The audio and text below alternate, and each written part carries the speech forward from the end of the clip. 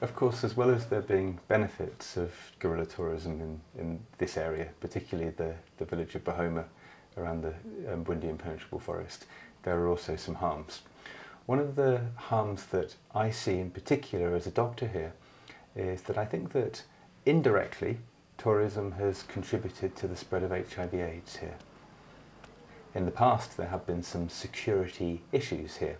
There was an attack on some tourists here in 1999, and as a consequence of that, and because of the importance of this area to the Ugandan economy, there is a large presence of Ugandan soldiers here. And right where the soldiers are based, there's a burgeoning sex industry. What does that mean when lots of people are having sex? Well, if people are having unprotected sex, then it increases the chance of HIV. And so there's a direct correlation, a direct connection between the areas where soldiers are and people are having sex with soldiers, local people, and HIV. And of course, the connection with tourism is that the soldiers are here in order to protect the tourists. So I see that as a definite negative. Another negative that I see in this area around tourism is about the relationship that's been created between tourists and local people. And there are many people in this area that have learned how to really tug on the heartstrings of tourists, and what it does is it's created a kind of dependency. The primary motive is to get money.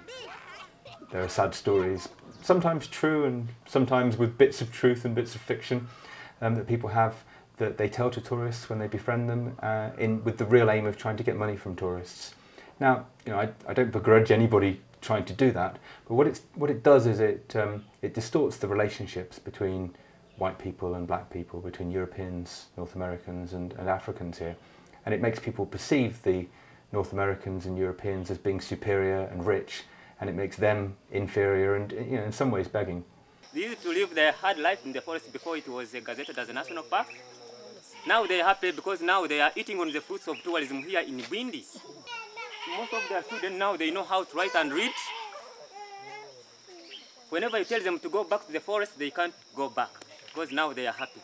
Now they have a singing and dancing group for entertaining the visitors.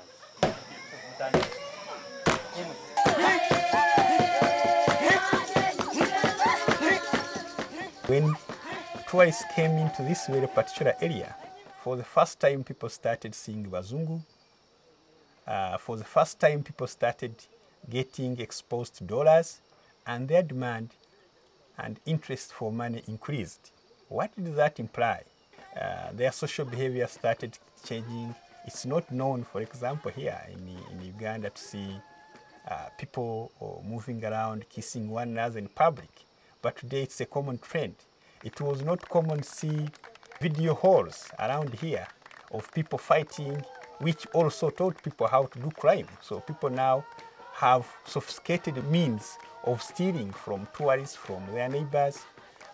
So it has also changed, impacted negatively on the livelihood of the people. The handcrafts, if you wish to go through and can go, and then after then we go back.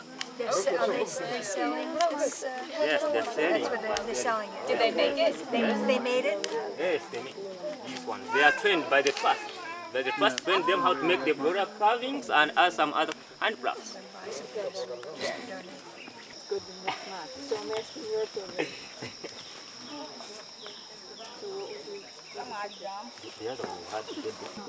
I don't care. I like this one better. Okay. Which do you want? I get this. Okay.